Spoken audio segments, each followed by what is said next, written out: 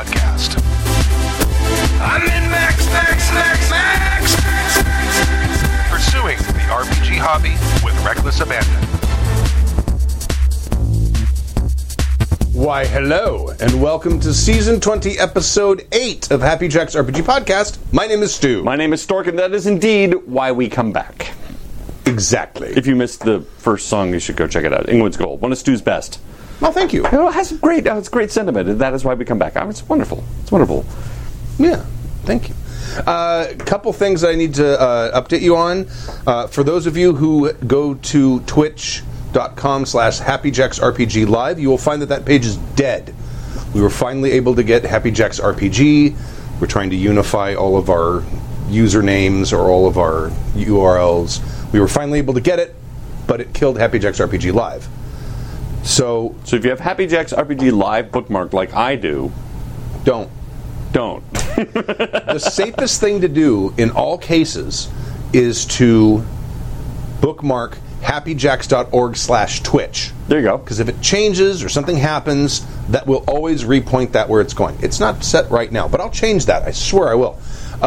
And of course, if you want to email us, you can email us at happyjacksrpg@gmail.com. That's happyjacksrpg@gmail.com.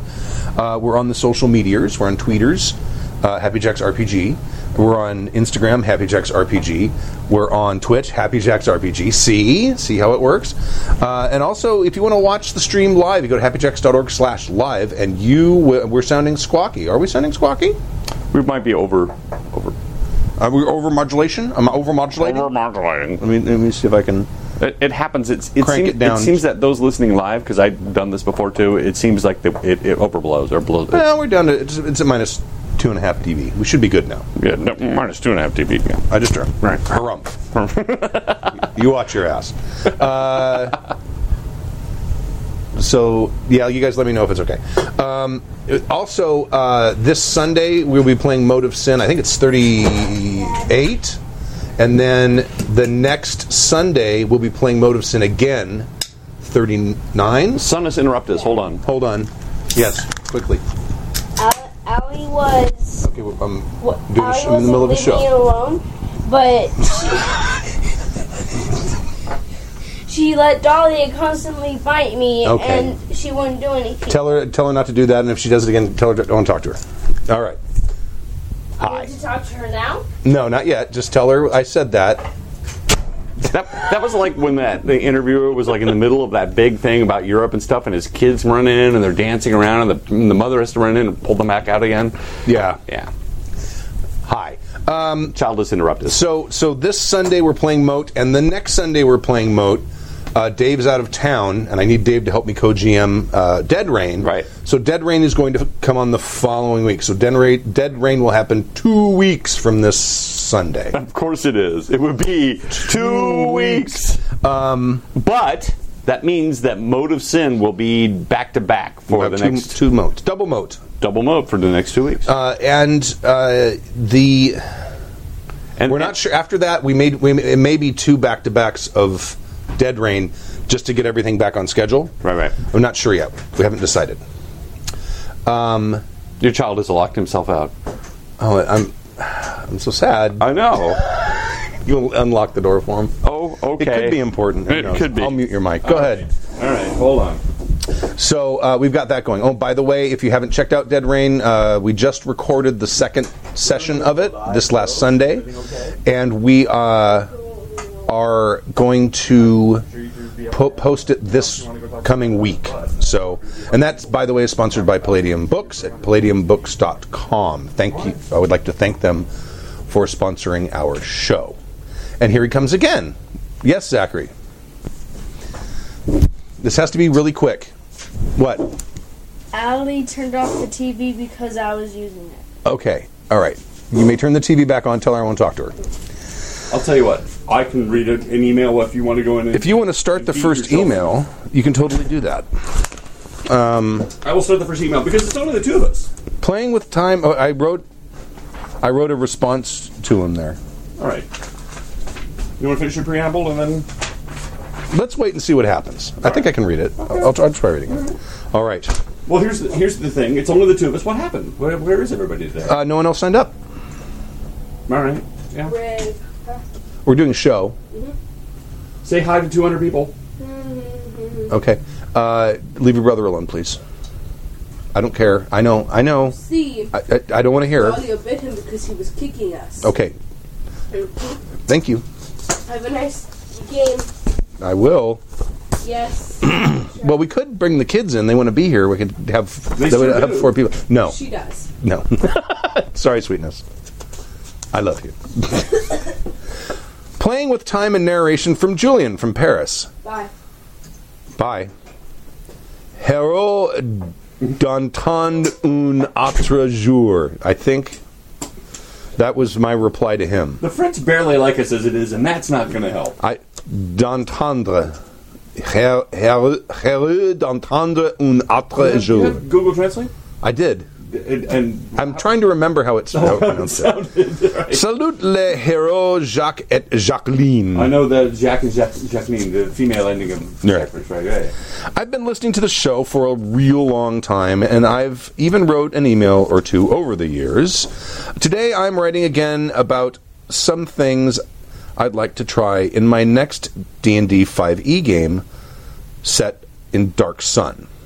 These days, I've been mostly playing indie games, and when friends I haven't played with for a long time ask me to run a D&D game for them, I couldn't resist but to bring some of the things I'd learned from the hippie game side of gaming. I'd like to have your thoughts on one of them, playing with time and narration in the game. I hope I'll be clear enough for you to understand, as English is not my first language. Well, French isn't ours, and I think that your French is better than our English, and I think English is mostly based on French and German and Saxon. French is a It'll mutt. be fine. French is a mutt language. Or Yeah. English is a mutt language. French is not. French is not a mutt language. It's romance. Romance. Romance. Let's get to the point. I'm thinking of using techniques like flash forward and flash back in the game. The campaign is set in Athos, the world of Dark Sun campaign setting. Players will begin with a character just before the fall of Tyr. They will have to choose their sides in the conflicts that will shake the region and so on. As I know they love to explore myths and legends, old ruins and such in every campaign we've played together, they will soon come across the ruins of a city burned in the sand. Buried in the sand. Buried in the sand, sorry. At that point, we will make a second team of characters from the time the city was still in its golden age. Then we will play scenes in the past and scenes in the present, switching characters. I think I'll give them control over this. Say they visit an oasis in the present time, but the writings on the wall of the cave are too old to read. They can decide to switch to their past characters to go to the same location and try getting access to the cave. What would you want to do as a player? Be able to decide when we switch time periods, or let the GM decide? Keep up the good work. You're on your 20th season. My own podcast will begin its 4th in September. Congratulations. And seasons in podcasting. I can only hope that we last long as you and be half as good as you are. That's very kind of you. Thank you. Julian from Paris, France. P.S. When I first started listening to Happy Text RPG podcast, craft beer was still in its infancy in France. But now we have pretty good IPAs over here. Beware, California. Just as you've learned wine making, we have learned to craft beer. Yes. That's fantastic. I wish people could ship beer here. That would be awesome. But it's one of those things that's difficult to ship. At least in America, yes. Yes. We have entire federal I'm gonna laws turn your mic back based on. on that. Oh, what a great idea. Or not, maybe. He put his mic on. I forgot to. Maybe you should have had me muted. No, it's only because yeah. Well, I know. Sorry. We're all right here. Everything's fine. We're fine. How are you? So I'm thinking, because one of the things he mentions is then they're doing this stuff, and then they're going to have a flashback, and then make the characters. I'd make the characters beforehand. I'd have a character generation session and let them know ahead of time. Hey, we're running the game in 2 eras. There's an earlier era and a later era. Make characters for both of them. As far as when to switch, There's a couple of cool mechanics you can do. I think the coolest thing for me, if I were playing, the coolest thing would be like we're gonna enter a hidden tomb. Mm-hmm. So, okay, you crack through, open the door, and you open to enter the tomb. Now we're going to switch to the other characters. And scene. And now it's the characters from the ancient past, and now they have to, whatever it was that they did when they went into the same place, because that's going to inform the description the GM is going to give when the players in the current era come to it. Yeah. You see what I'm saying? I do. I totally do. To my mind, there's a couple of cool mechanics you can do. You can take advantage of. That's one. Another one is a limited amount of time that they can do it. They have like a gem that they can throw on the ground, and they can only go a certain amount of times back to the past to do stuff. Well, it's not the characters that can go back to the past. The players are playing two sets of characters. I understand, but there's only like a certain amount of time, and that adds some tension. The other thing is maybe put it on a timer. They have like a gem, but it runs out of power, and they're able to, at that point, transition back, because he talks about they want to be able to access and decode stuff, and at that point they may want to go back to the past to find out what the past is, and then come back to the future. I think we're sort of. Well, no, I'm wondering now. Are they talking about they're going to have access to those characters' memories? Mm-hmm. That's how I read this. The impression I got was that these are just people in the past, and what happens in history, what those characters do in history, is going to inform what's happening now. But there's no link between the characters. Right here it says, say they visit an oasis in the present time, but the writings on the wall of the cave are too old to read. They can decide to switch to their past characters and go to the same location and try getting access to the cave. Right. Which makes it sound like on will they can then go back to the past. Well, I think he's just saying as players they can decide when they're going to switch timelines or when they're going to switch eras. Yeah, but he's also saying that they can get valuable information from them that then informs the characters in the current. That one right there is. I'll read it again. Say they visit an oasis in the present time, but the writings on the wall of the cave are too old to read. They can decide to switch to their past characters and go to the same location and try to get access to the cave. I guess my question is, those past characters, what are they going to do? And after they read the things, which presumably is 1,000 years earlier or something, and so it's not as worn out, so they can read it better. Mm-hmm. Or maybe it's in a language that isn't dead yet. Right. Do they then translate that into a book, and the players can go try to find this book? And they're in, you see what I'm saying? Or do they just know what happened? I'm kind of assuming the former. I was reading it as right. That we would need to know, because that's good. I mean, either way, it could be fun. Right. It could be fun either way. Now, if it is the latter, it might be fun to have it on a timer where they can only go for, say, an hour. Right? And they have an hour to go back, gather information, and come back again. And maybe that adds a little bit of tension. The mechanic of going back and forth, I'm not sure. That's kind of up to you about how magic works in your world, how gates work in your world, how time works in your world. If it's magical, it may just be two separate timelines, not two separate timelines. Yes, two separate sets of characters. Because if it is what you're talking about, then you're going to start to run into problems with Bill and Ted-isms. Yeah. Totally. Oh, we need to make sure that we put the keys over there. Right. But they were already there, so we must have already done it. So we don't need to go back and do it. We got to learn to play music, man. So you're right. You're totally right. So I don't know. You're going to create paradoxes for yourself. Right. But I mean, one of the things that he could do, and this is something that Bill had. This happened slightly differently, but Bill played in a Song and Ice and Fire game where everyone made characters, and then the GM handed out pre-gens for villagers, and he sort of foreshadowed the bad guys of this campaign by having those villagers get attacked by a bunch of people. Invaded the village and slaughtered almost everyone there. Mm-hmm. I stole that same idea when I ran in the original Eldemy game before we started recording them. Okay.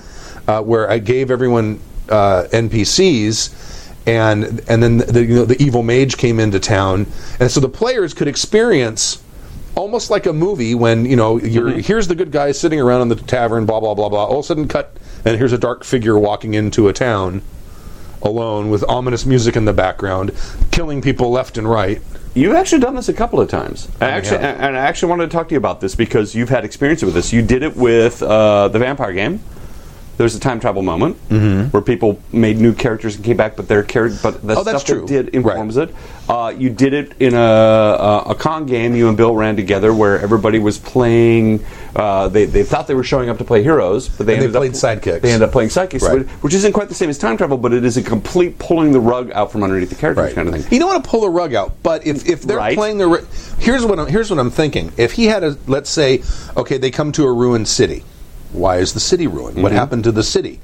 Or as they're approaching this ruined city, he hands out some real weak NPCs, and it's 100 years earlier or 50 years earlier, and a band of marauders come in and start slaughtering them, and they have to try to fight, and maybe one of them survived and was able to document what he did, or something like that they can find. Maybe one of them scrawled something, the name of the bad guy who came and attacked them on the wall. Right, and then they all wake up, or and they flash back to present, and they're like, oh, hey, wait. Right.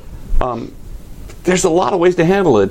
I'm not, and you're right. The information isn't all here in front of us. I made one assumption, you made another, right, just from this paragraph. As to how to handle it, how to like, do you want to let the PCs just go back and forth willy-nilly betwing time when they need clues? I would leave it up to the GM, or the players could maybe suggest when. And role play a scene that took place in the past to see how that informs the future. It kind of reminds me a little bit of when we played the Microscope, when you go through the eras and it's like, okay, here are the characters of this era. How does this very critical moment in history pan out? Because that's going to inform what happens later on. And I think that's probably what he's going for. I think, but it's hard to tell. But how would you do that in a?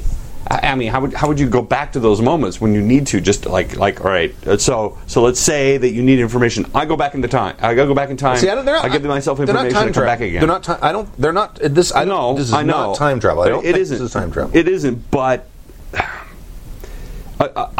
if you give it up to the characters, they're going to take advantage of it. That's the word I'm looking for. Maybe they might. Yeah, they might stretch it. Meta game. Yeah, that's it. Because really, you're basically giving them a huge metagame element and moment. And despite themselves, could be very tempting. Yes. Despite themselves, even the best of players are gonna.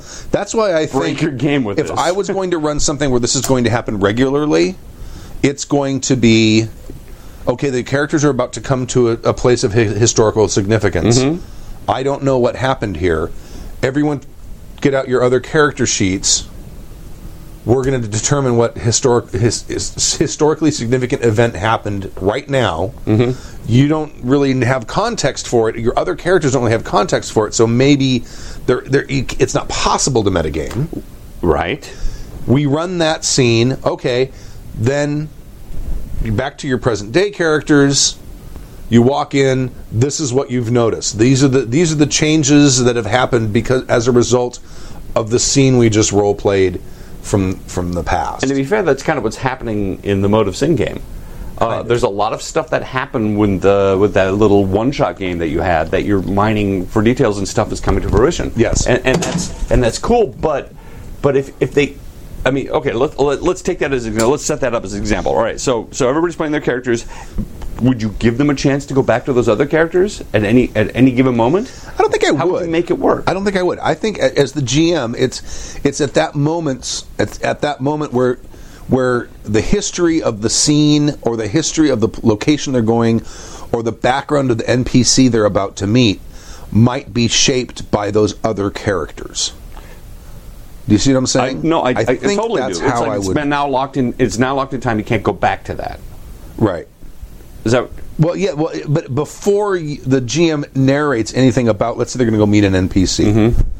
Before the GM introduces this NPC, he decides maybe this NPC knew the historical NPCs. Okay, all right. Or had some sort of encounter with them. What was that encounter like? Let's find out right now. Right now. That's going to shape the personality and the outlook. And the events, yeah. And everything. the outlook of this new NPC. Right. It's something I don't think I would do a lot. I wouldn't do it regularly. But I mean, you could literally. I mean, it'd be kind of funny to have like a group of NPCs who like work together well, and they're maybe some moral people or whatever. But the historical guys are just total murder hobos. Or just it's a different era and there's a different time. And it's like no. Problems. I don't help adventures because the last time I helped adventures, they beat me up and pooped on my chest. Or or they were Persians and there were 300 of us and we were stuck here and we had to hold the pass. Yeah. We don't trust foreigners. So I think it's a cool idea. I think that the idea. Don't fall in love with this idea because I have a feeling that the metagaming backlash is going to be awful. You need to be really, really careful because you're basically it'll depend on the players, but it does. It's going to be an awfully tempting thing. And I'm not saying that you're giving your players the power to time travel, but you kind of are. Because you're allowing them to go back and affect things in the past that will then, or do things in the past that will then affect what's happening to the players in the future. So you have to be really careful.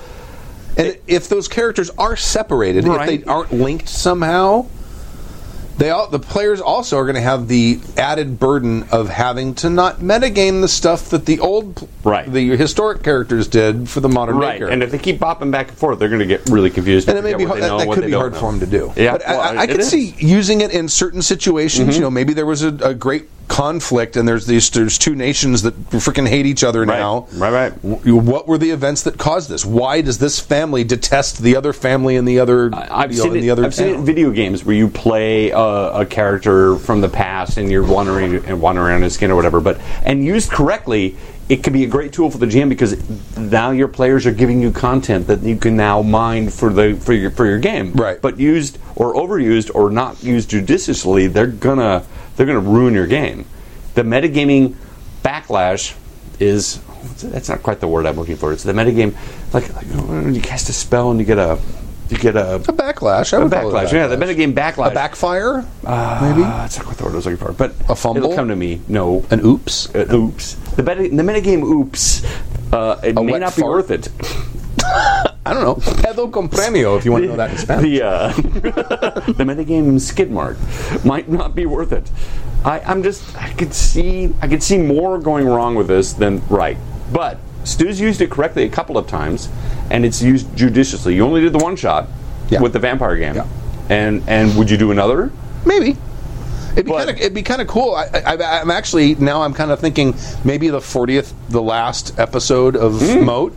Maybe I'll have all of the players play mortals who get attacked by one of the PCs or a couple of them. That'd be kind of an interesting little twist right at the very beginning. Twist right at the end there. Yeah. Just a little reminder that you are monsters. Yeah. Maybe I'll do it before then. That'd be kind of a fun thing. Maybe we'll do it to ourselves. Yeah, might. Yeah. So thank you, Julien, for the email. It's a really interesting thing. I actually want to hear a bit more about this, a few more details, because he and I came to completely different conclusions, and maybe we can give you a bit more of specific advice if we knew a bit more specifics. There's a lot of specifics in it. Always love hearing from someone from the birthplace of Descartes. Okay, I was going to say critical thinking, wine, a lot, women, a lot, song, romance, French kissing. Oh, I would the French fry. I'm going to read in this some now. ways, maybe like not the cradle of Western culture, but certainly a very critical part of Western culture. France, it is. Yeah, a lot of important stuff happens in France. Before Jean-Paul Sartre, Descartes, Delacroix, what? Wine. Oh, there's been wine forever, but they make good wine. Actually, the Spanish make good wine too. Yeah, so does So does California. Yeah, California. It's not like the Australian wine. among the fighting wines. Actually, Australia makes some killer wines these days. There was something else I wanted to mention. And I don't remember what it was now.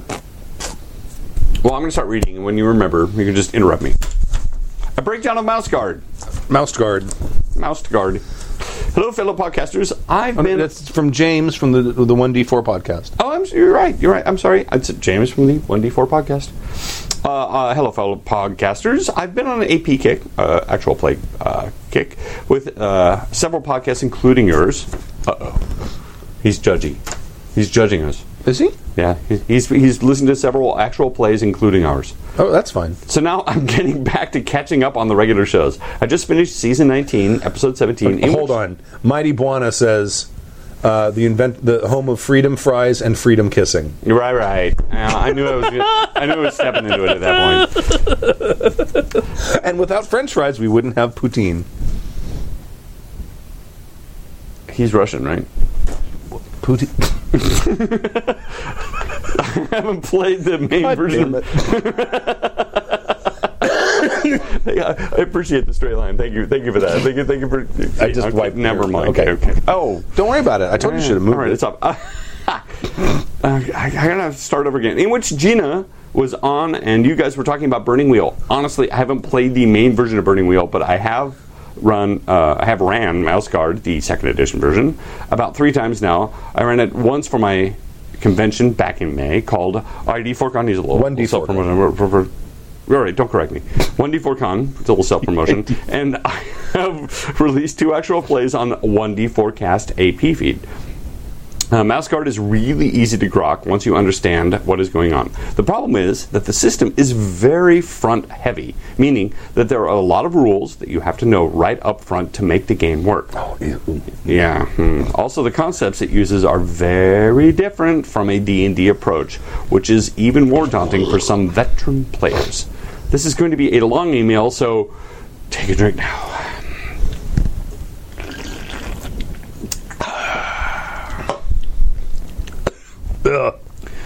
This game has 2 phases: player phase and GM phase. The GM phase is when you are in conflict, whether fighting, foraging, or debating against other. Debating? I guess it, yeah. Debating against other animals, the seasonal weather, or the terrain.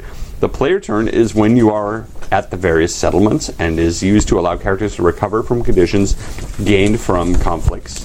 Find various mice around the towns to gain information, find and acquire items/supplies, or do anything of that sort. During the player turn, each PC has 1 free check to spend. However, additional checks can be gained during the GM turn by using your traits against yourself. Example, you have the short trait. Use it against yourself by making it harder for you to attack the owl that you are currently in conflict with. Bless you. The GM phase for this game is very different from the normal game. The GM presents a conflict, such as an owl or a snake attack, a debate between the PCs and some townsfolk, the weather, making a journey more difficult, etc. Some conflicts are added as twists for failing skill tests, such as a failed scout roll leading to the group's snake's nest or something similar. Once presented, the PCs figure out the best mouse to take the lead of the conflict, either the one with the best traits for it, or the one that caused the conflict to happen. Yeah, that's just vindictive. You started this, you handle it. That's what it should be. Right? The GM and the players discuss what the stakes are, such as if the snake wins, he eats a mouse, or if the players win, they chase the snake away, etc. Both sides then roll dice and set up their dispositions. The conflict is over when one side's disposition is lowered to 0. Each round consists of 3 actions, as mentioned by Stork. The GM chooses his 3 first in secret, and then the players determine which 3 PCs will act around and which actions they will then perform. The GM and PCs compare their actions and resolve them either as an independent test or versus test, depending on the actions. Whew. The 4 actions are attack, remove opponent's disposition, feint, nullifies the defendant, maneuver, used to give opponents disadvantage by removing dice, and giving your group advantages by adding dice to future rolls, and defend, regain lost disposition. Got all that? Yes. You sure? Yes. I've read. I know. I've read some of Burning Wheel, and I bought Mouse Guard, and I was going to run it for my kids, so I ran it and did the whole character gen. Yeah. I'll get into that in a minute.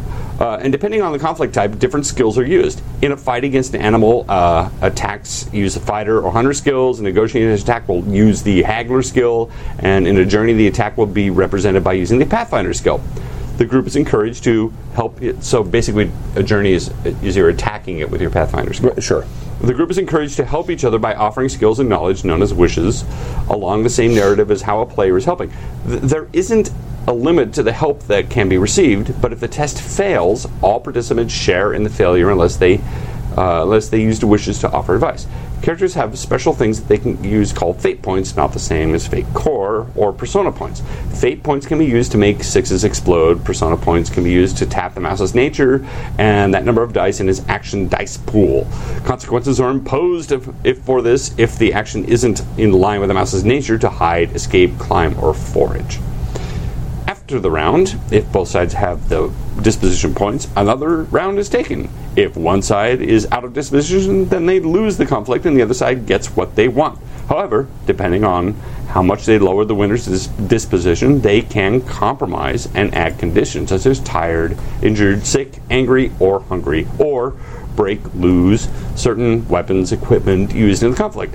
Other conflicts can even be brought in as a twist of events as well, such as bad weather or other predatory animals. The GM and the players talk it out to find the right solution for the narrative. Yeah, I know, that is a lot. And that is the system in a nutshell. There is more to it, but those are the basics. If you like APs, you can listen to the ones I posted on the 1D forecast or check out another podcast called Mouse Guardians, which is a longer Mouse Guard actual play campaign. I have learned that one of the players at the con, who was relatively new to role-playing, got her husband to buy it for her after she had such a good time. That made me feel really good. Anyway, I'm really enjoying your APs and regular shows. Catch you guys later. Sorry for the long email. Thanks for reading it. I hope it helped to understand and spark some interest in Mouse Guard and moved it to the top of my favorite role-playing game list. James, the 1D4 cast. Here's my problem I had with Mouse Guard. Is the rules never went away. You spend a lot of time adjudicating rules and not very much time playing your character. There's a lot of I do this, I do that, and there's a thing for this and a modifier for that, and then I do this, and the rules are it's even worse than Fate. They never fade away. They're always in front of you. It's the same sort of thing they say about Fate and also about Powered by the Apocalypse games, and I think there's a learning curve. Of course. See, the thing is, when I learned GURPS, read through the book, my reading retention is low. Anyone who watches any of our APs and knows how much, or knew how much of the Vampire 20 book I've actually read, which is an enormous amount of it, knows that my reading retention isn't very good. But to be fair, that book is not very well organized. But it's not well organized. But I have probably read almost the whole thing by now. A couple of times, maybe. Yeah, to try to remember rules. But when we played GURPS, we started. I read combat. We kind of ran combat, and then I went back and looked through it again and went, "Oh, hey, there's this thing." We missed a rule here. There's something else that we should be doing. So then from that session on, we would remember to do that thing. And then, a few sessions later, something else would come up. We'd go through, we'd find it and go, okay. And then, but it was a learning process to play the game. But you could still play the game without having learned the entirety of the rules. Mm-hmm. Because whether it was by design or not, GURPS doesn't break if you're not using all of the rules. A lot of games kind of do. And don't sugarcoat it. They do. They absolutely break down. If you don't follow everything to the letter, you are not playing the game as written, and it's not fair. And Savage Worlds, for one. There's all kinds of things. Yeah. If you're not following the combat rules, especially like ranged combat exactly what you're supposed to, suddenly you're like, whoa, dude, ranged combat is crazy powerful compared to everything else. It is if you don't keep track of things like cover and stuff like that. Right. But there's a lot of games that you have to apply the rules in their entirety. One of the roadblocks, I think, especially for people with old brains like us, is with Mouse Guard, with Fate, Powered by the Apocalypse. It's a very different type of way of role playing. It is, and because of that. And because of the fact that I think we're kind of used to games where you can sort of incrementalize your knowledge of the game as you're playing. Yeah. Okay. You don't do that with these other games. It's like, okay, when you're playing Powered by the Apocalypse games, you play the game this way. When people say certain words or certain phrases come up, they're activating certain. Yes. What do they call? They have a name for them. I can't remember what they call them. Depending on whether it's a shift or a. No, that's fate. You're powered by the. Okay. Well, moves. Yes. It's like, oh, well, you're activating a move. There's specific rules for this move. So so as a GM, you kind of always have to keep this different way of thinking about role-playing games in your head while you're playing it. You see what I'm saying? I do. I also think that's kind of an excuse, and you're kind of pussyfooting around the fact that. Well, there are thousands and thousands of people, maybe tens of tens, who enjoy playing all of these games. Yes. So, when it becomes second nature, it's not going to be a problem. Yes, and I think that was basically what he was trying to say in the very front, which is it's very front loaded. It's a lot on the GM. Exactly. Right. And if you have a GM who has grokked all those rules, figured it all out, it probably makes it easier for the players. But I watched an AP or two of Mouse Guard, and the rules never go away. If this is a game for people that love to meander through rules and tactics and crunch, it's not really for people that the way I like to play, which is sort of much more open ended. And like, I want to try this, I want to do that. This game seems very, very. Well, you have to do it according to this and follow this ladder, and it's built that way, and that's stated in the book. Because if it's not run that way, it's not going to work right. Right. Well, yeah. Well, then the presentation's a whole other thing. Yeah. The burning wheel presentation. Yeah. You guys are all idiots if you don't play a game this way. I didn't realize I was buying a Bible. Right. When I bought. But even the Mouse Guard game, it's very GM heavy. There's a lot of pressure on the GM in that game. Totally, and I get that. But even if the GM gets all your rules, it's still.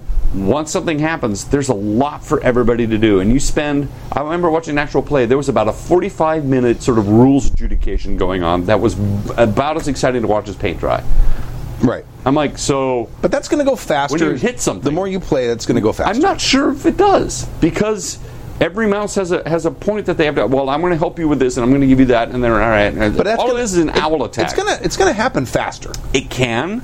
with more experience, and there's bookkeeping involved, so everybody has to make sure they get right.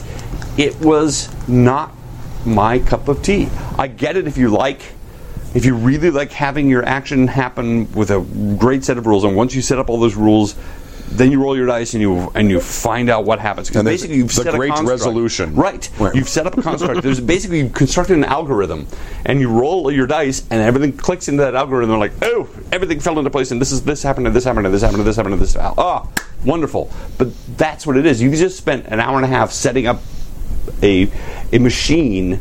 Then you roll your dice, and that plugs in your randomizers, and then everything falls into place. Mythico 2 said, just play Call of Cthulhu.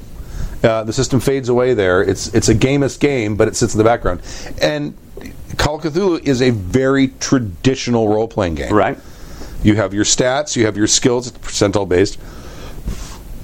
It's a simple mechanic, and it's a matter of the GM to determine when you need to make a roll to do something. And I like my randomizers to be random. I like, Traveler is also great. It's 2 dice. I'm like, I don't know if you can do that or not. Roll me 2 dice and let's see what happens. And then your randomizer hits the table, and you're like, you succeeded. Yes, you absolutely can open up that door. Yes, you absolutely can hack the computer. That's all I really want. I just want that randomizer, and we move on. Right.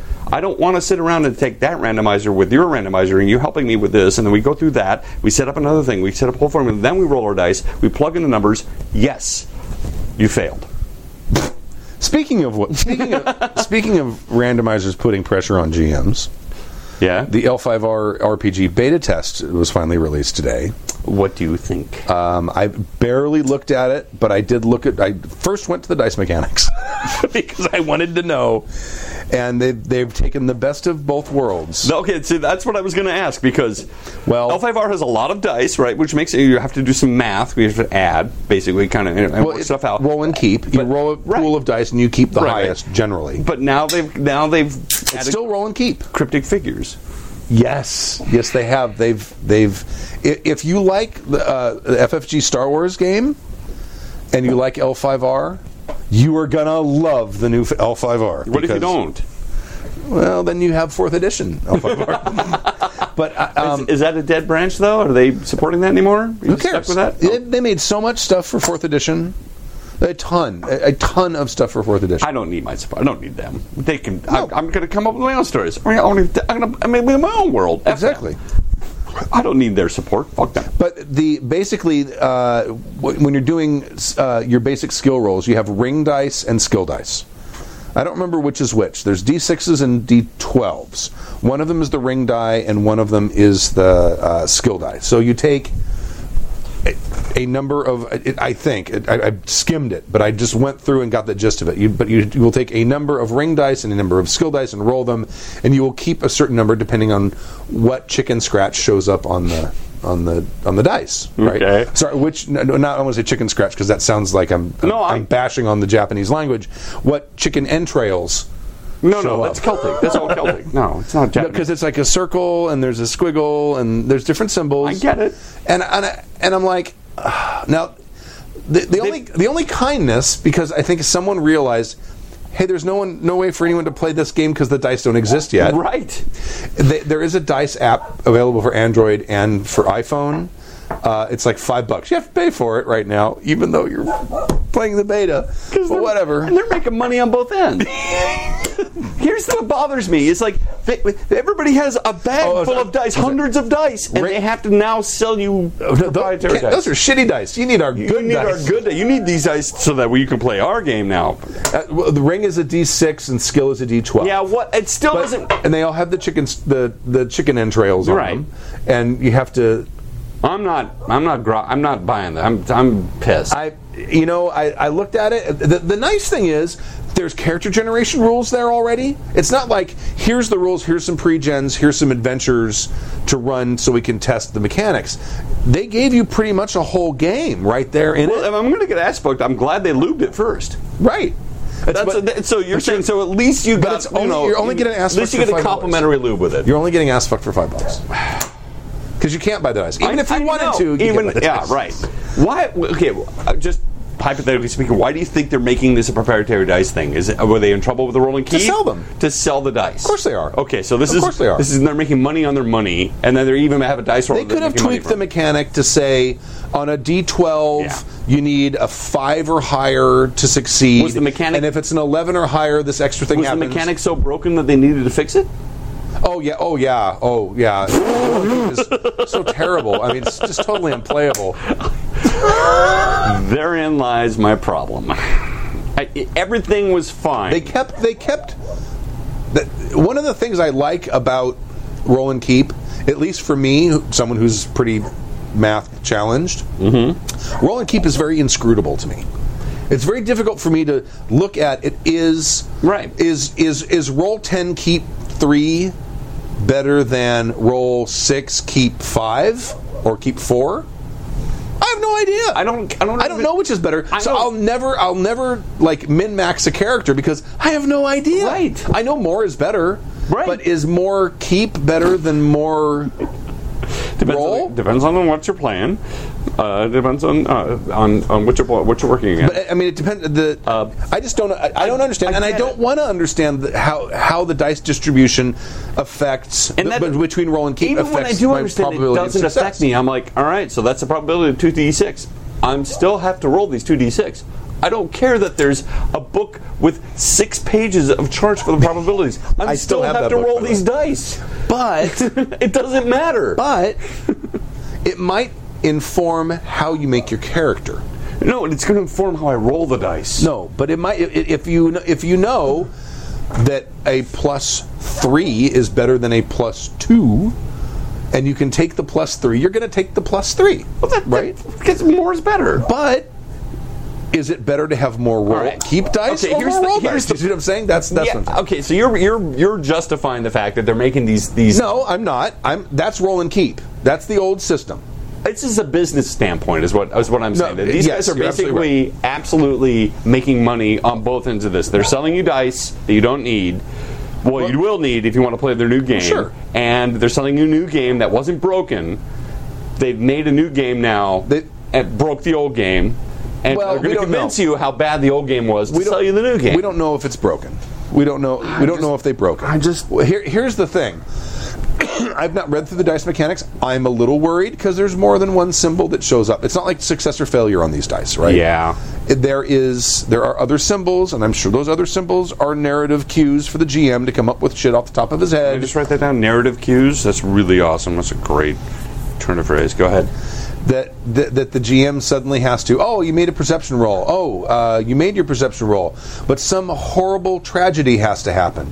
Oh, gosh, I don't know. Now what do I do? What horrible tragedy is going to happen when I ask you to... I have to work even harder. You know, and it's like, if you're playing a total freewheeling where the GM has nothing planned or is not expected to have anything planned, and it's just a total 100% improv, great. That's fine. Right. But if you actually want to do something and have something planned, but now you have to come up with some tragedy because some guy fucked up his role, and made his role to Right. see something in something that's barely consequential, and now suddenly a horrible tragedy has to happen. And as a result of it, it's like, so off the cuff you don't come up with do something, that. and now you're like, oh no, I've just flummoxed my story. Oy.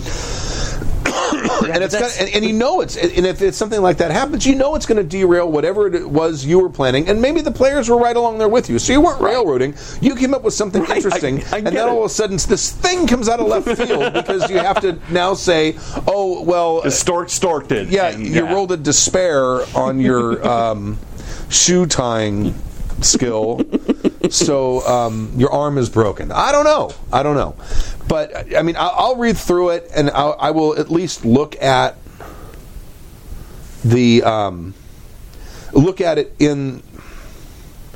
with an eye toward using it when we run L5R.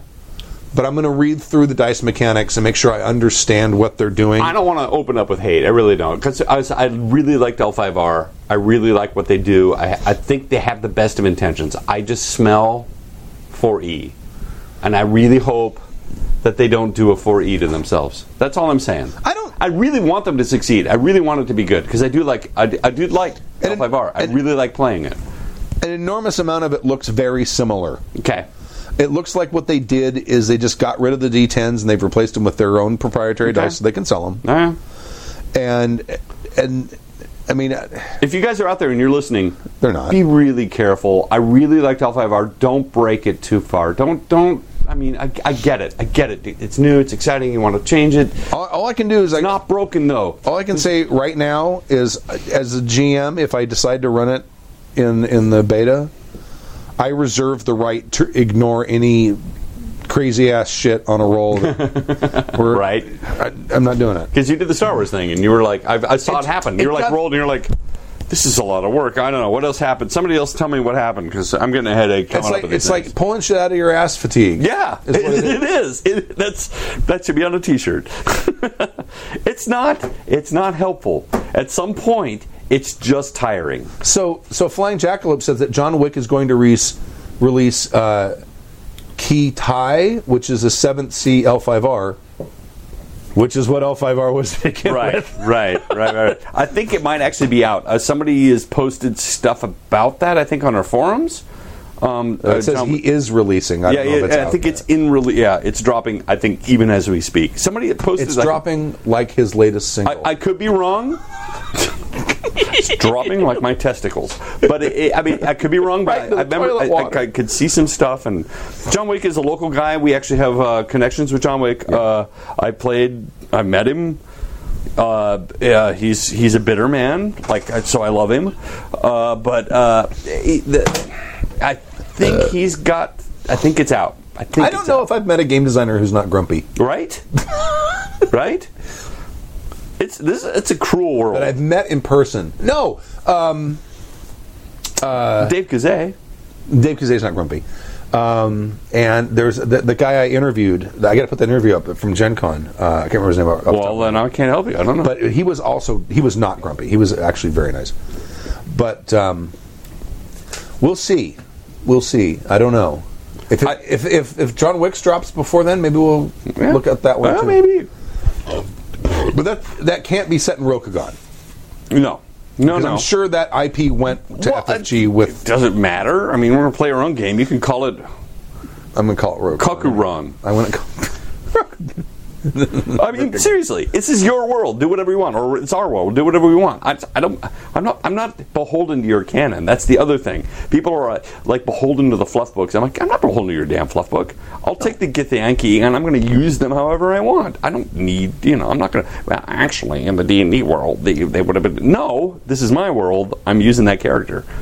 Anyway, I think that we sometimes get too caught up in all of the fluff, all of the actual full-on books, and we're not having fun playing a game that we, taking it and adapting it to our own.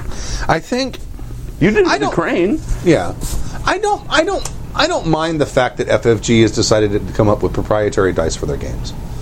I understand why they do it. No, it's money.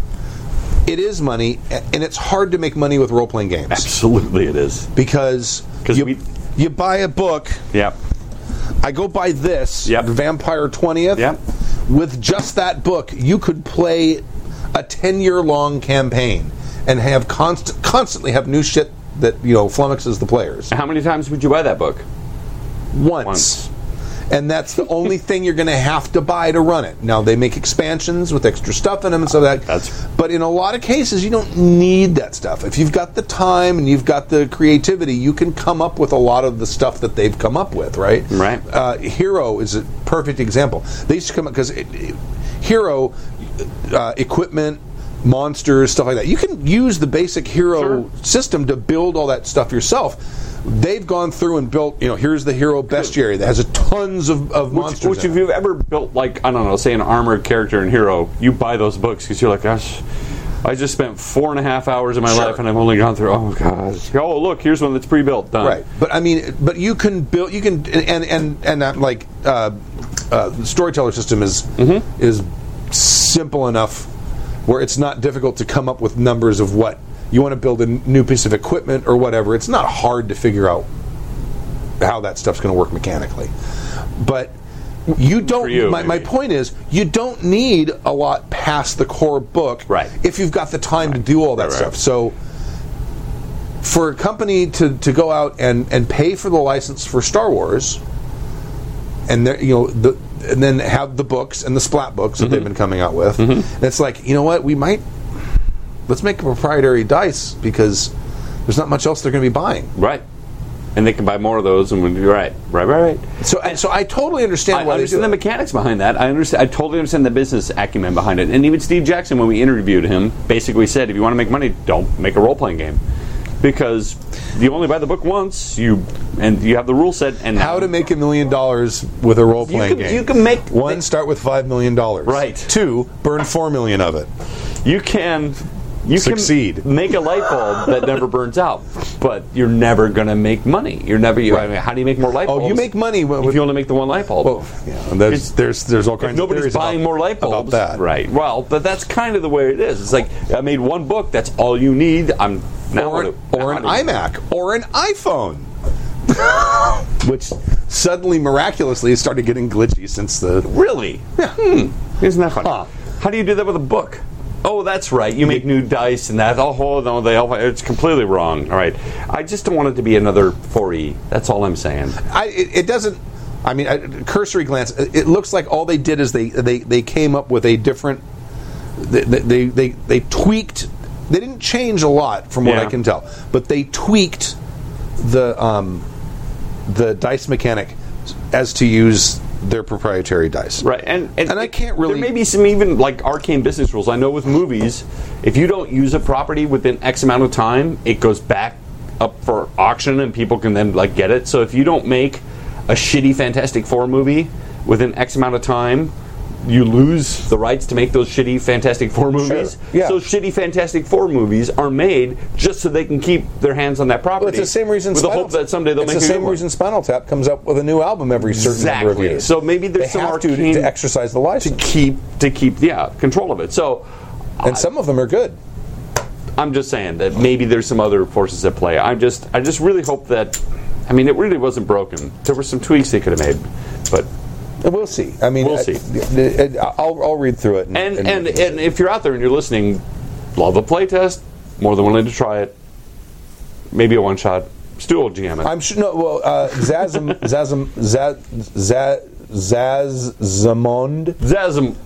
sure. said you can't trademark RPG mechanics, but I think you can trademark copyright whatever the dice. Absolutely, I'm sure you can. Yeah. But game mechanics aren't copyrightable or aren't trademarkable. And now with the 3D printing, dice are cheap to make, so you can make all the dice you want, and anything that's proprietary. 3D print the dice, because right now you can't get dice. You have to use the dice app. So all you programmers out there, somebody get screenshots We're not of those encouraging dice. that at all. We're not encouraging We're it not at all. encouraging that at It all. might be an interesting experiment to see if it actually is a. I mean, you could, and the other thing is you could come up with a little cheat sheet because it's D6 conversion chart. And basically, it'd say everything above a 6 is a success. Everything an 11 or 12 means this happens. I mean, it wouldn't be that hard to do. There's the Dice Roller app. Yeah, you could just do that. Oh, 3D printing dice would not necessarily be mathematically balanced. Oh, actually, you know what? At this point, because there's no dice that exist, it's better than what you don't have. Oh, no, I don't know. An unfair die may not be better than a no die at all. Another one for you from Charis. Greetings and salutations, O great archduke douches of douchedom. It is I, Charis, one of your humble servants. I call upon you with another one of my irritating questions. This one will be about house rules and rule splicing. Oh, I like that. As an avid WoD and Savage Worlds fan... World of Darkness and Savage Worlds fan. WoD is a whole different thing. Carry on. WoD. You said WoD. I did. I have been tinkering with sometime with splicing bits and pieces of the latter into the former. So Savage Worlds into World of Darkness, so from the latter, one prime element from Savage Worlds I really like to fit into Vampire system is the initiative system with cards. So far I have come up with something that looks roughly like this. Each character gets a number of cards equal to the lower of their wits or dexterity, which is what you would normally... So now you're looking at an array of cards. Okay. And keeps the highest, plus one card for each level of celerity used for extra actions. That is cool. Well, okay, so now I've got 3 cards. Right. And you can... Those are when you act. Okay. Because, in Savage... Wait. This naturally leads to a bit of balance issues, since now celerity actions no longer take place at the end of the round, but may prove a fun alternative to keep track of the order of play. Excuse me. Especially with the suitable deck of cards. I'm also brainstorming an alternative using use of willpower that is a bit more similar to how bennies work, mainly by providing rerolls instead of guaranteed successes. I think that depends how stingy you are with willpower. I'm stingy with willpower. Yeah, you are. So having it be an automatic success is fine by me. I got 1 left. I need to figure out a way to... Well, you have to remind me when you do something that is true to your nature. Yeah, well, all the time. I'm a loner survivor. Did you hear the remind me part? It's my fault that I suck at this. It's my fault. It's your fault that I don't remember. But that's me. What about you? Do you have any favorite bit from that one system that you would like to see more, or think that would benefit another system, benefit a different system considerably? Alternatively, do you think it's heresy and submit me to the douche to be douched by flames? Take a drink. Yours sincerely, Charis. Can I have another beer? Absolutely. Here, look, it has this handy dandy. Ooh, 805. Is that a freeway? Is that named after a freeway? Sure. Why not? Probably. Is there an 805 freeway in California? No. You Maybe. Sure? No, I'm not. It's probably up north if it is. All the 8s are up there, right? I have no idea. I don't mind doing stuff like that at all. I mean, we've added the help a player mechanic that we've added to our APs, changes for system, but it's basically introducing something like a Benny system in every game we're running. Some games just have Bennies, but Vampire doesn't have them, but I give the players extra dice, it's just extra set of dice. And for those of you who don't know, the help a player basically is if you're watching live as a listener or watcher, you can, if you have enough, is it enough beers? You spend if you have enough beers, you spend You accumulate beers or points by the amount of time that you end up watching the show that you And can gambling. and the gambling. You can now affect the outcome of the game, They have. They've absolutely affected the way combat, damage, a bunch of other things have happened during the play of our vampire games. When there I was think some- people when there was would be dead if we didn't have a couple of help a player dice. Or different players would be staked Right. if they Or- weren't alpha player dice. Right.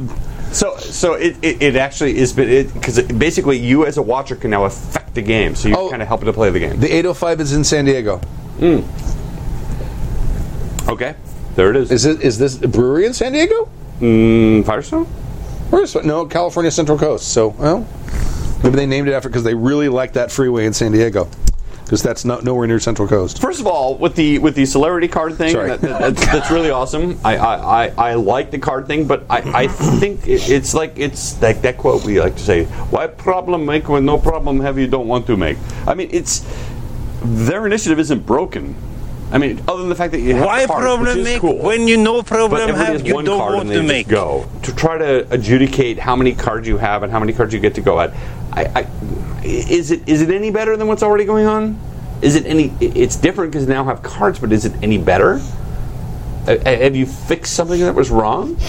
Have you improved it? I don't think you really have. You just now they're holding cards so they can. I have 3 of these, so I get to go. I don't know. I don't know if you've improved it. I don't know if it does or not. But I mean, if you like the way that mechanic works better, especially if your players like the way that mechanic works better. Well, what I love about the Savage Worlds initiative mechanic is that once I figured it out, is that you have the deck passed around for each player each time you go around, so then they deal it out, and it's not the GM's responsibility to figure out who. And the nice thing about it, there's a visual cue on the table. You don't have to write down everyone's initiative. And nobody's mad because they all got it dealt by another player.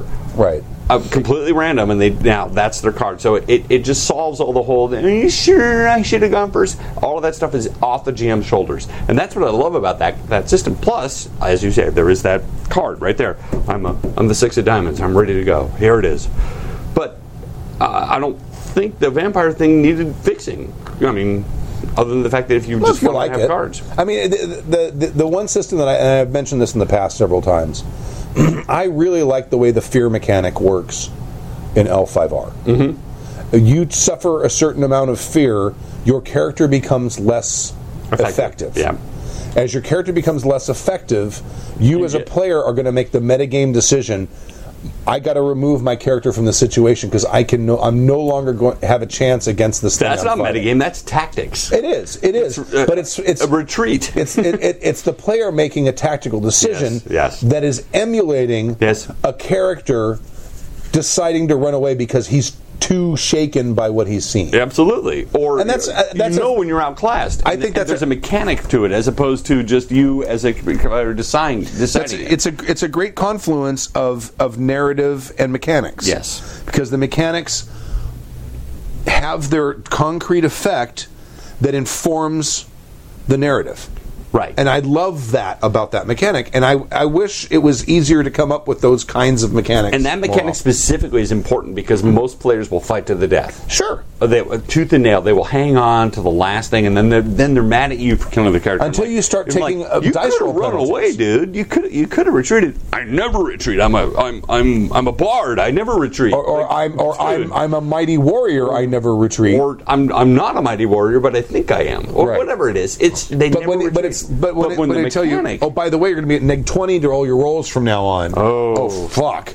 Now they're like, okay, so the mechanical. All right, so the best thing to do is leave, right? Right. Yes. It takes the onus off their pride, I guess. And you're right. That is a great mechanic. Yeah, that's one of my favorites, and that's something that I would like to figure out a way to add to other games. I actually really like the Savage World chase rules. I thought they have a very elegant chase system, which is, I can't sum it up right now, but I liked it. I liked it a lot, and because there's not many games that actually even give you rules for chasing. Right. How do you? It's just a matter of math and calculating moves and seeing, well, who is the guy going to get away or not? Right. Because if his move is 7 and my move is 6. But he's going to get away. What do you do in D&D? There's no chase rules. No. there's no retreat. Well, that's what I'm saying. You just I know. keep shifting the map. Just adjudicate it, yeah. Okay, how he's now 30 squares away. You're going to keep... no. And that's something that you can introduce without breaking a system. Cloak72 said that Sergito is going to be running a session of the new L5R beta tomorrow on Discord around 6 p.m. Eastern Time. So, excellent. Sergito, one of our diehard listeners. Yep. He's been around since the beginning. I believe he has, or very close to the beginning. Do you have a favorite bit from one of the systems you would like to see more? I'm sure GURPS. I love subtractive armor. That's something I really love. I love a Traveler. It makes everything so much easier. It's like you have armor that's worth 2 or 3. You do 4 points of damage. The armor takes away 3. You have 1 point of damage. That just done, solved, and it solves everything. I love that. I kind of like Storyteller's mechanic better because armor adds to your soak roll. So there's still a chance. I mean, if I'm using a weapon that does 1d6 damage, let's say I'm shooting an arrow at you, and you're wearing armor that has a DR of 6, I will never do a point of damage to you. Ever. No. But there's still that oddball chance that one might, slip past the pauldron into your shoulder or go through the slit in your helmet. You know what I'm saying? Right. And so if you have a soak roll, it slows the game down. You can. But if you have a soak roll, it says, okay, yes, you get extra dice to your soak roll because you're wearing armor. Right. So you're more likely to soak all of the damage of the arrow. But there's a chance if you get a shitty roll that you won't. So right. I think that's kind of a personally, I think that's kind of a better in between, sort of. The other alternative is if you have the soak, if you have the subtractive armor, but then the armor takes damage too. I think this is Rune Quest, Dragon Quest, one of the quests back in the day, which is your armor had a certain amount of damage it could take before it failed. Right. So it was yet one more level of bookkeeping, but as awesome as that sounds, it was just harder and harder to play. It's like, oh wait, I've been attacked 14 times, haven't made it back to town, my armor's useless. Right. Not fun. Yes. All right. Let's see. How to promote a game. I don't know if that helps. In Connecticut. It's your turn. Oh. Hello, Stu and the Douchebag Commandos. I am a long-time listener. I did read it. No, you're right. It's my turn. Hello, Stu and the Douchebag Commandos. I'm a long-time listener going back several years. I hope that you and all can discuss this on the air and provide some thoughts. I recently started running games at the local comic book shop, and I'm having a difficult time getting people to come. To the game. We're 14. All of the games are being promoted as episodic. Light rules, friendly to new players, and all materials are provided. I've chosen settings that should appeal to the patrons of the store: a superhero-themed game, a multiverse-hopping Rick and Morty-style game, and a bureau of paranormal research and defense game. They are scheduled for Saturday afternoons. I promoted them on my Facebook page, invited people with my friends list who I think would appeal to. The comic book store is likewise promoted via their Facebook page, creates the official event. What usually happens is 12 to 20 people sign up as interested in the game, and when the day comes, I only have 1 or 2 players, and who I specifically bring with me. Oh, that sucks. How do I convert the interested players into actual players? Thanks for your help and the years of good advice, CT. You know what? If you could figure that out, the entire gaming world will be indebted to you. There is let's call it a flake factor involved with a lot of gamers, and then there maybe it's they have fear of commitment, maybe they overschedule, maybe they just I just like to think they flake, they forget, they sign up, oh, this sounds cool, I'll do that, and then they just completely forget that they did that. And I'm not going to make excuses for them, but a lot of gamers I know are flakes. It happens a lot. I've thought about this question a little bit, and I was trying to come up with what are ways that you can kind of get people to have more skin in the game when all they've really had to do is like tear off the little tab at the bottom of a, like the players wanted. Have you seen this dog? Yeah, yes, I have. Right. Yes, right. How can you convert that to more interest. And I think there are some ways you can do it. None of them are guaranteed. No. One of the things that I think would kind of be interesting would be to say, okay, put up a flyer at your local gaming store, wherever it is. This is at a gaming store. Where she's comic book store. Okay. Put up a flyer at the comic book store, and behind the flyer, tape the 5 or 6 pre-generated characters you're going to run for the game. Ooh. If you would like to be in this game, put your name here with your phone number and pick which character you want and take it with you, and you can look at it and bring it with you when the game starts. Now, is that or even have a URL so that they can the thief and they can go check it out. Let them take the physical character sheet with them, because that might act as a reminder. And maybe on the character sheet is, here's the time and day and the address when the game is going to be. You know. And now, are you going to get all those players? No. But you're probably going to get more, because when you give someone something, there's more. They feel more compelled to. It's Coldplay is getting loud. Huh? Yeah, it is. There's a Coldplay concert going on right now at the Rose Bowl, right, which is like a mile from here. Parking was a nightmare, by the way. I bet, but that's gonna. You always just park my driveway.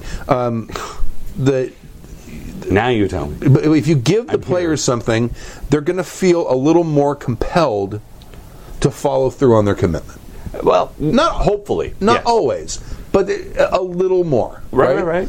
So, if you were to either say, if you're interested in this game, below here is a little tear sheet of the synopsis of the game and a rules summary of the game that we're going to be playing. Something that they can take with them. You give them a little physical something. Now, obviously, that's a lot more work for you. Yeah.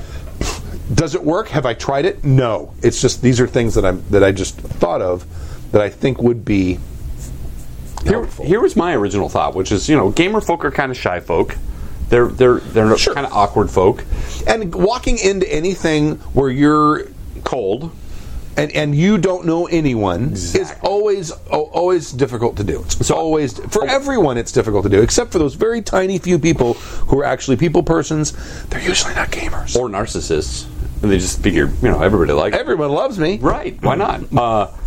I wonder if some of the people that signed up showed up, but were too timid to jump in.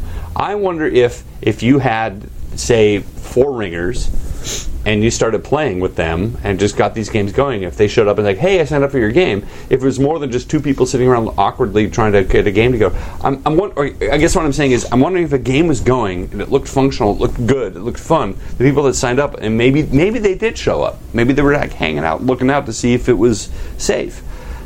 If it was going, maybe they would jump in. Maybe they say, hey, yeah, I signed up. I'm wondering if you should just show up, play games with your friends. Anybody who wants to join, that's what she's doing. I think the goal is she's trying to find more players. I get it. Yeah. I get it. Vampire54 said if the comic shop is on board, they can have the sheets at the counter to hand out to interested players. Sure, that's true. You might also be able to talk to the comic book shop. I mean, and you never know unless you ask. Maybe people who played in this game can get a coupon for 5% off their next purchase. Sure. The other thing is, people don't want to look dumb. Maybe they're gaming curious. They've never played a game, but they don't want to feel like fools. Perhaps maybe even just running a demonstration or two, have it supported by the company. Maybe 5 of your friends show up and you guys run Mouse Guard or something, and people can show up and they can watch it, and from there it could spiral up. But to ask people to just show up sometimes can be it's really scary. I've done this before. I've walked into the shop, I've looked at the names, I'm looking at all right, this guy's asking for a game. And you show up and, hey, are you Wayne? Yeah, all right, I signed up for your game. Oh, okay. Oh, yeah, instead of putting up a flyer, put up a sign-up sheet. Or ask for their email. Maybe not their phone number, but ask for an email. I think that there's this... It's almost like a dating thing. It's almost like a Tinder thing. It's almost like you need to get to know these people. You can't just expect people to blind shop. There's a handful of people that are brave enough to do that. But you'll always go on. I'm not. You'll always go on one date. Well, okay. You'll always All go on the one date. But here's the thing. Sorry. Okay, And here's your $1 million idea, everybody. You need to set up a gaming app that's set up like Tinder. There's tons of those. What? Not like, Left they're swipe not like and right Tinder. swipe? They're not like Tinder, but All right. there's nearbygamers.com or .net. There's several sites that try to help connect people who are trying to play. See, I knew it was a $1 million idea. Somebody already had it. I don't think anyone's made $1 million. The first guy did. I bet you no one made $1 million on it. Gamers are intrinsically cheap. They'll never pay for And never pay for right. it. I think except the sex, barrier of entry is, other than the fact that them being flakes, and that there is a lot of that going on, is that they don't want to. They don't. It's scary. That's all. I know you're not a scary person, but it's scary to just show up to a group of people you don't know and put yourself out there. And I think a lot of people have trouble with that. And it's not you. It's not you. It's me. It's not you. It's them. It's not you. It's them. It really is, because it is. It's hard. I mean, you think about what gets you to willing to show up to something like that. I mean, anyone who's interested in doing that. I mean, like me, if I went in and I saw a bulletin board saying, "Hey, we're going to be playing a role playing game here at Game Empire on Tuesdays," it's like, I'm already in 3 games. Yeah. Right. So it wouldn't work for me. But if someone can't find a game, isn't in a group right now, and wants to play something, or especially if it's something specific or whatever. And they look and they say, "Oh, yeah, I'd like to play that."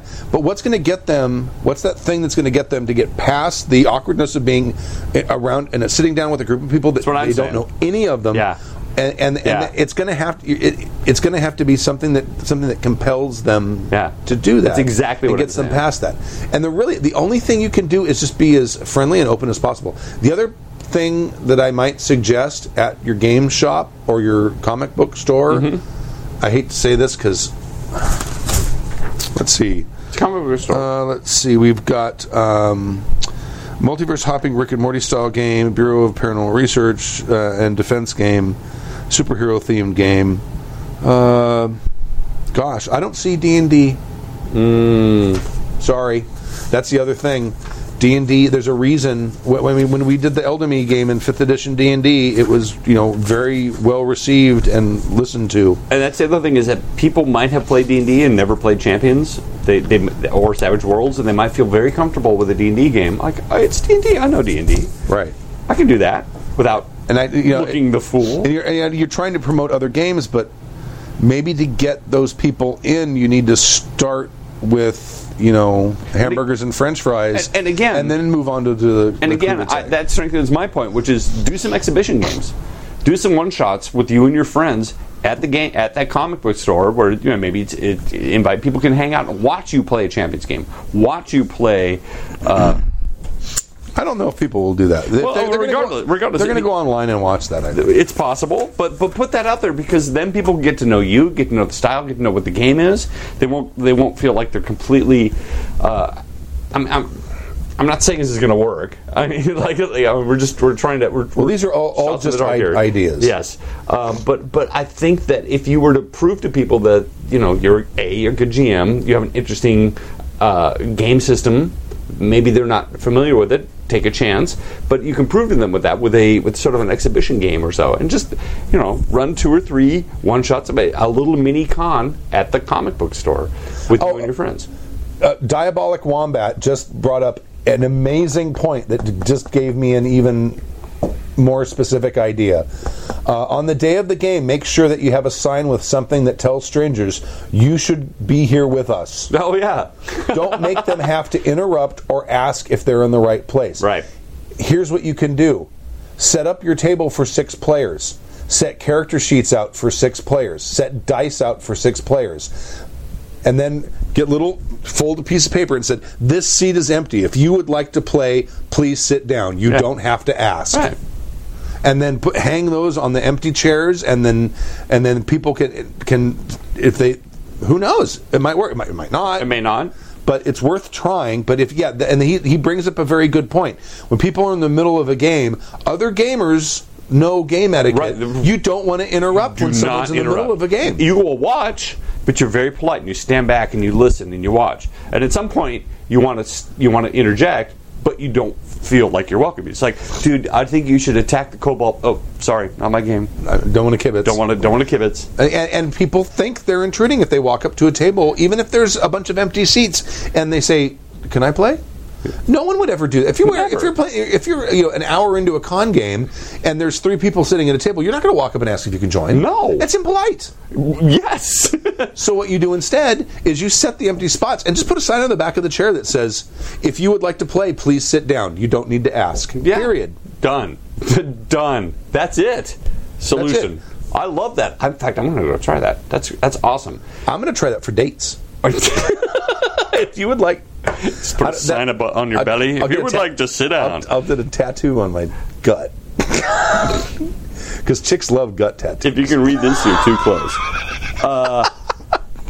I have no absolute solutions for this. I think that I love the fact that you really want more gamers. I love the fact that you want to spread this game, the joy of gaming. There's a book in there somewhere. The joy of gaming. Yeah. But man, gamers are fickle folk, and they're shy, and they're scary, and some of them are weird. And that's okay. And you're trying to get people in here. You're trying to promote the hobby, and God bless you for doing it. I can't give you a list of solutions for all of the weird and troubled and just broken toys that are out there. Gamers as well. Yep. It's hard. It's difficult. But perhaps I'd really like the whole chair thing. Yeah. I like that. Diabolic Wombat. Good on you. That's the idea of the week. Some exhibition games so that people realize you're not just a douchebag, or at least get a passing idea of what the. And I bet you'd be surprised. People that show up on the auspices of picking up the new Mr. Miracle comic books, they'll hang out for an hour, watch your game, and then 3 or 4 weeks later they'll show up and want to play. And you'll be like, "Hi, who are you?" "Well, I came by and you were playing. It seemed like fun." But they may take them that long to come up with, The other thing you might want to do is, go to Staples and buy a pack of business cards.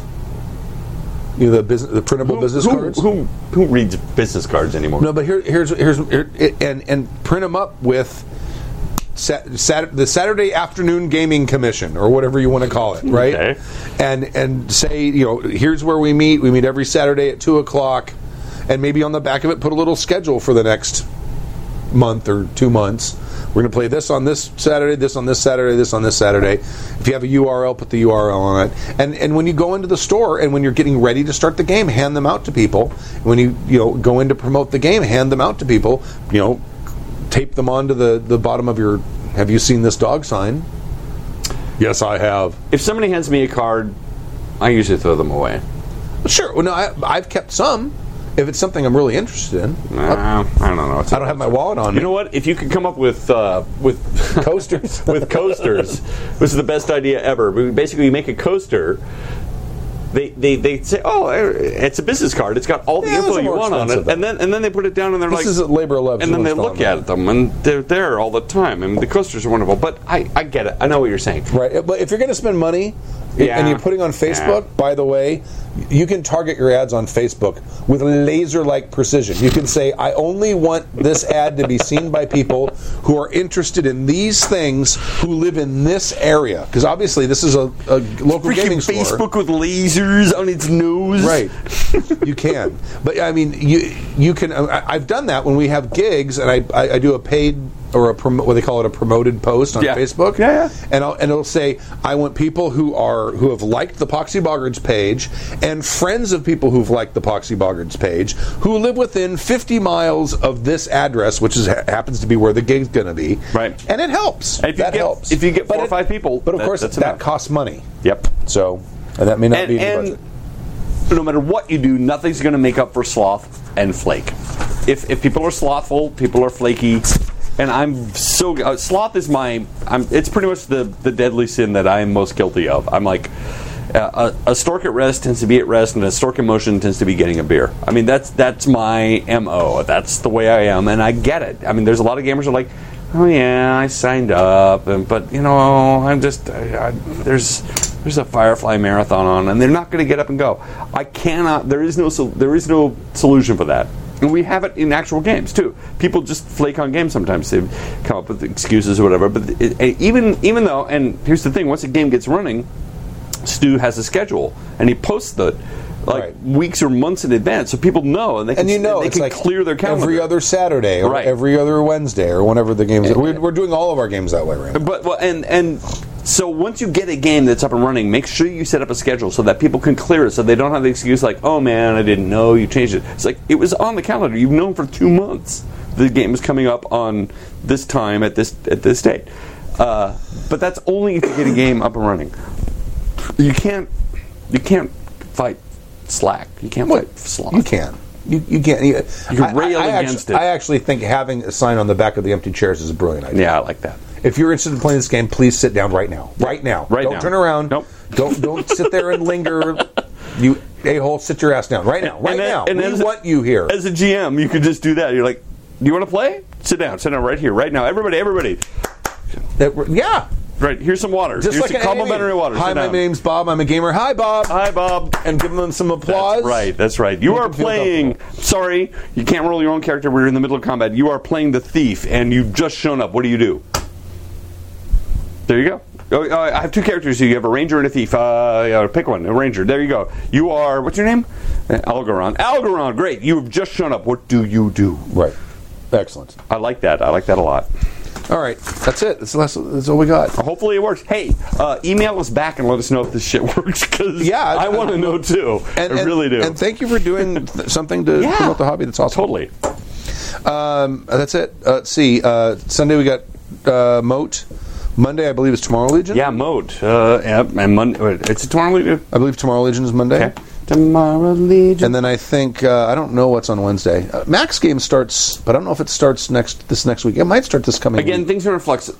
Check the schedule that's on our webpage. HappyJacks.org/schedule. That's what I do, because things have changed a bit. We have a lot of new games. We have a lot of games that are sunsetting. We have games that were only for a limited amount of time. If please just double check and keep checking. The schedule, if we change games, it should be reflected in the schedule very soon. We're expanding our games. What are we running now? 6 separate games? You're running 2. I'm running 2.5. I'm running 1.5. And playing in 1. I'm co-GMing Dead Rain and I'm running Moat. How many games total are we running? 6? There's 6. There's 6? Well, there will be 6 once everything's running. Mode of Sin, Dead Rain, brought to you by PalladiumBooks.com. Interpol X, the Spaniard's Ghost. Okay, Spaniard's Ghost is Savage Worlds. Interpol X is Power of the Apocalypse. It's Monster of the Week. Okay. And then Tomorrow Legion, which is Savage Worlds Rifts. And what's the other Monday game? Oh, no, one of those is the Monday game. One of them is and then Max game, which is going to be an Old West werewolf game using Werewolf 20, W20. Right, and if you're not part of the forums, she's taking all sorts of I don't want to say advice, but she's open to it. There's a whole section in there where you can talk. She's going to do what she wants. Yeah, I'll tell you that. She's pretty much. I have not known Mac for very long, but she's going to do what she wants to do. Yeah, and she's even said, "Hello, guys. I'm going to do whatever I want." But it's fun to see her response. Yeah. The thing about the Happy Jacks community is that what's wonderful is that everybody has input on the games that we're playing, and even while we're playing, I love that. It's a lot of fun. If you're not a member of the forums, please jump in. It's a mostly safe place. We've got rid of most of the douchebags. Yeah, except for you, except for me, and other hosts who, for some reason, it seems they're ironic to have to kick all them out. But there's a lot going on in the forums that you're not aware of, and there's a lot of gaming decisions that get made. Yeah, and there's also a couple online games running on there right now. I think Sergito's running is running an L5R game, and Probitim is running a Vampire game. And is it Vampire? And then there's always JackerCon as well. And JackerCon. So it costs nothing to sign up. Do it. I recommend it. Mission. They're asking about Mission Unbartable. We should start using some Saturdays, afternoons, or evenings. I'm available almost all the time. Talk to Dave. It's up to Dave. Yeah. It's up to Dave. Mission Unbartable is a one-shot that I did for the Stork should run Spirit to 77. Means I'd have to actually learn the rule set. Nah. Maybe we could just have Dave sit in the corner. Stork, do this. Oh, yeah. It'll be great. I'll start, and then 5 minutes later, Dave will be in there with his hat, and he'll be telling, and then I'll just leave and get a beer. It'll be awesome. Yeah, let's do that. It'll be perfect. The thing about Mission Impossible is, I mean, I could run it by myself. Dave could run it by himself as well. But I think the two of us together make a better. It's just, And we're set up to go GM. So you squeeze over here. And, you're good GMing with Dave. How much fun is that? Oh, it's easy. Isn't it? It's easy. Yeah. He's like, mostly when I'm in the Dead Rain game. Mostly what I'm doing is I'll sit out here at night and open up OneNote and start like here's an NPC. Here's a plot just hook. vomiting ideas, right? And Dave took. He assumed that I had done this myself. He took like 3 or 4 disparate things and put them together and was like, "Oh, that's an amazing meta plot you've woven together." I'm like, "What? What? Huh?" That's what he does for me too. And he's like, "Oh yeah, the overall plot." I'm like, "There's an overall plot." That's what he does for me too. It's awesome. He thinks I over prep, but basically I just come up with a bunch of shit and he puts it together. It's amazing. And plus, but that's how I run games one anyway. Of the funniest guys I've known. Yes, he is. He's so awesome. That's how I run games anyway. 'Cause like for the vampire game, it's like I'm going to say, okay, next session. Here's 5 things that could happen. And then when we get here and the players start moving, we say, which one of these 5 things I think might fit in here? In the interest of GMing, it's nice to have somebody that has a soundboard. You know, you just bounce stuff off them, and they come and they bounce back this stuff, and you're like, I never thought about that. Right. And suddenly the pressure's taken off you. You're like, and you know what? How cool is that? And the nice thing with the Dead Rain game is Dave has been playing Palladium games for a long time. That's what he started with. He started with those. Yep. And actually, he and Hosier Rob and Clockwork were all in the same gaming group when they were all youngins. Yep. And that's what they started with was Rifts. Yep. So they all know the system backwards and perfectly well. So, all right. I think that's about it. It's 9:37, so we've done about 90 minutes. So you got your money's worth. As far as you know. Where's my right page? There it is. Oh, and keep writing in, please. You guys don't write in, we don't have a show. What? Keep writing in. More letters. Yeah, keep writing in. We're listeners of Happy Jack's RPG Pod. Thank you very much for joining us for Season 20, Episode 8 of Happy Jack's RPG Podcast. My name is Stu. I'm Stork. And we'll see you next Friday, 8 p.m. Pacific Time, happyjacks.org/live. Join us then. And Tomorrow. Again, I'd like to thank PalladiumBooks.com for supporting Dead Rain. Fight with the courage. Thank you. And we'll see you next week. And until then, we will leave you with a song. Dungeons and Dragons, hero Pathfinder, fatal savage lands, evil plots will be usurping. Though we could do with less burping, Happy Jack's podcast will be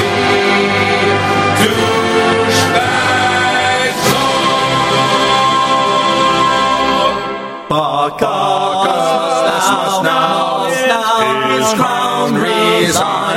I am the only God of wine, the only God of wine.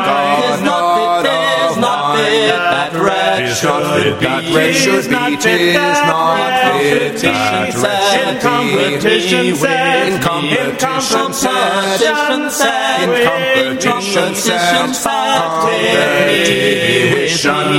Who can drink more? Who can drink more? Drink 10 times more than he. Can drink 10 times more than he.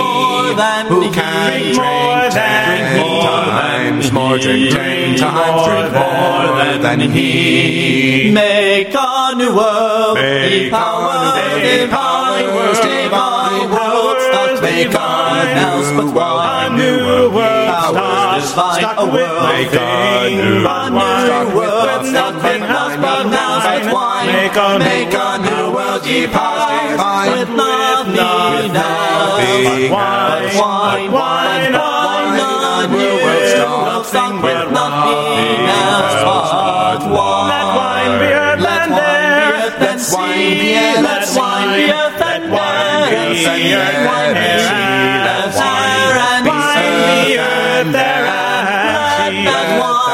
And let wine be all for me, and let that wine be all for me. preceding program has been a presentation of the Angry Folk Media Empire.